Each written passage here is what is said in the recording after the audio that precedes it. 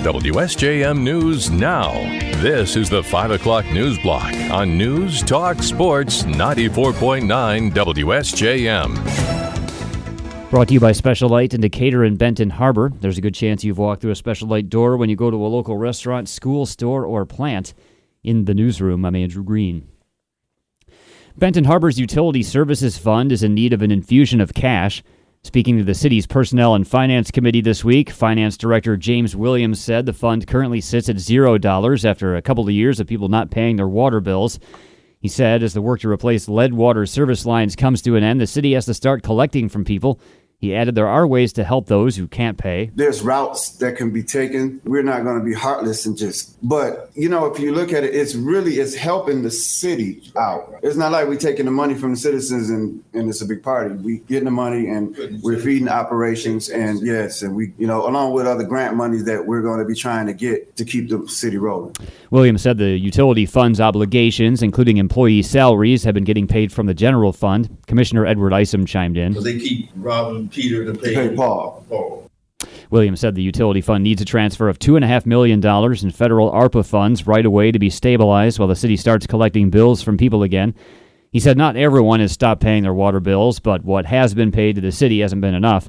The committee sent a recommendation to the full city commission to make the $2.5 million transfer. Williams said there will still be about $2.5 million in ARPA funds left over after the transfer. The Berrien County Board of Commissioners is trying to decide how many night meetings to hold this year. Speaking at a meeting today, commissioners considered whether it's worth their while to have as many as 5 night meetings in 2023. All the other meetings are in the morning. Commissioner Dave Volrath questioned the value of the night meetings. I don't think we get as much done on the days of the night meetings. We just don't. Commissioner Jim Curran agreed. Commissioner Bob Harrison said holding meetings away from the administration center in St. Joe prevents live streaming. We might want to consider having one night meeting here, which would minimize or reduce the burden on the staff and still allow us to stream it out and then give an access point for individuals that can't make the day meetings. The board holds a handful of night meetings each year, moving them to different locations throughout the county. Its bylaws do specify some night meetings must be held each year, although the number of them wasn't clear. And Board Chair Mac Elliott said the issue will be brought up again next month and a decision can be made then. The Michigan High-Speed Internet Office is going on a listening tour, and one of the stops will be in Benton Harbor. Speaking to colleagues today, Berrien County Commissioner Terry Freeling said MyHigh, as she called it, will stop by on February 14th to learn about the broadband needs of the community. She said commissioners should let people know. What the MyHigh office is asking is that we encourage them to attend this meeting, to share their story as the state figures out how to prioritize the estimated $1.6 billion that will be prioritized as it relates to infrastructure and broadband. Freeling said the tour will stop at Lake Michigan College February 14th from 2 to 4 p.m. Everyone's invited to go out and tell state officials about their own broadband experience. Corewell Health has begun construction on its new Center for Better Health and Wellness on Main Street in downtown Benton Harbor. Plans for the 26,000 square foot space were released at a ceremony this week. The new location's an upgrade from the previous 1,200 square foot space across the street, which Corewell says will allow them to better serve an underserved community in Benton Harbor. Access to both healthcare and social services will be available at the location, which is expected to open in the fall. Everyone's invited to take a look at Berrien County's 5-year hazard mitigation plan. It outlines possible disasters that occur in the county and establishes how officials would respond. Emergency Management Coordinator Rocky Adams tells us the 702-page document focuses on specific communities. Many of the hazards in there are flooding related. We tend to have a lot of areas where roads might be impacted, as an example, with flooding. Some solutions that communities may bring forward are things like bigger culvert sizes to be able to drain a little bit better. Some other communities have identified projects that will help with tornadoes, shoreline, flood-related erosion issues. Adams says most of the hazards included in the plan are natural, but potential hazards also include highways, power plants, and rail lines because of how natural disasters could affect them. The Berrien County Board of Commissioners approved the plan today, while municipalities throughout the county are also being asked to approve it. Having it helps the county apply for federal funding to prevent potential disasters. You can see the plan online. The final version will be ready in the spring. After more than a century, St. Matthew's Lutheran Church in Benton Harbor is closing. Church officials announced the church will merge with Benton Harbor's Good Shepherd Lutheran Church and become the Beautiful Savior Lutheran Church. Both churches will hold their last service January 29th. The combined congregation will use the current Good Shepherd Church on Broadway as its home. With many children and grandchildren moving to other areas, St. Matthew's has an aging membership that can no longer support its many ministries. Church leaders, according to church leaders, Nathan Butch, who has pastored at both St. Matthew's and Good Shepherd for the past year and a half, will continue as pastor of Beautiful Savior. The opening service of Beautiful Savior Lutheran Church will be on Sunday, February 19th. Shout for South Haven is inviting everyone to take part in its summer cottage walk this year. Shout President Bob Copping tells us the popular cottage walk will be back June 24th after a 2-year hiatus. They usually have 4 or 5 homes for people to tour, and he said they're seeking people to volunteer their cottages. We're looking for 2 more. It's early yet, but we're looking for 2 more. Copping says Shout will provide people to keep an eye on the home while the tour's going on, but they've never had problems. In all the years we've had it, over 20 years, nothing has ever been damaged or taken. Copping says as many as 400 people come out to the cottage walk some years. It starts at the park across from the City Hall at noon and goes on all day. Anyone who wants to volunteer their cottage can contact Copping. We'll have his email address and phone number at our website. And the Berrien County Road Department has plans to acquire some property to make a road near Berrien Springs safer. Speaking to colleagues today, County Commissioner Jim Curran said the road department will use 0.129 acres of property off a snow road near Red Bud Trail to correct a problem. There is an S-curve there, and if you know that area, there's a steep hill S-curve. What this is going to do is smoothen out the curve, the S-curve. They're not going to eliminate it because they can't, because if you look at the picture in the upper right, that area off to the right is swamp, so they really can't go too far in either direction because of the environment. Curran said the road department will acquire the privately owned property for about $3,500 and make adjustments to the road to ease the curve. The goal is to make travel easier for trucks and to reduce crashes. WSJM News Now continues with your Bloomberg report.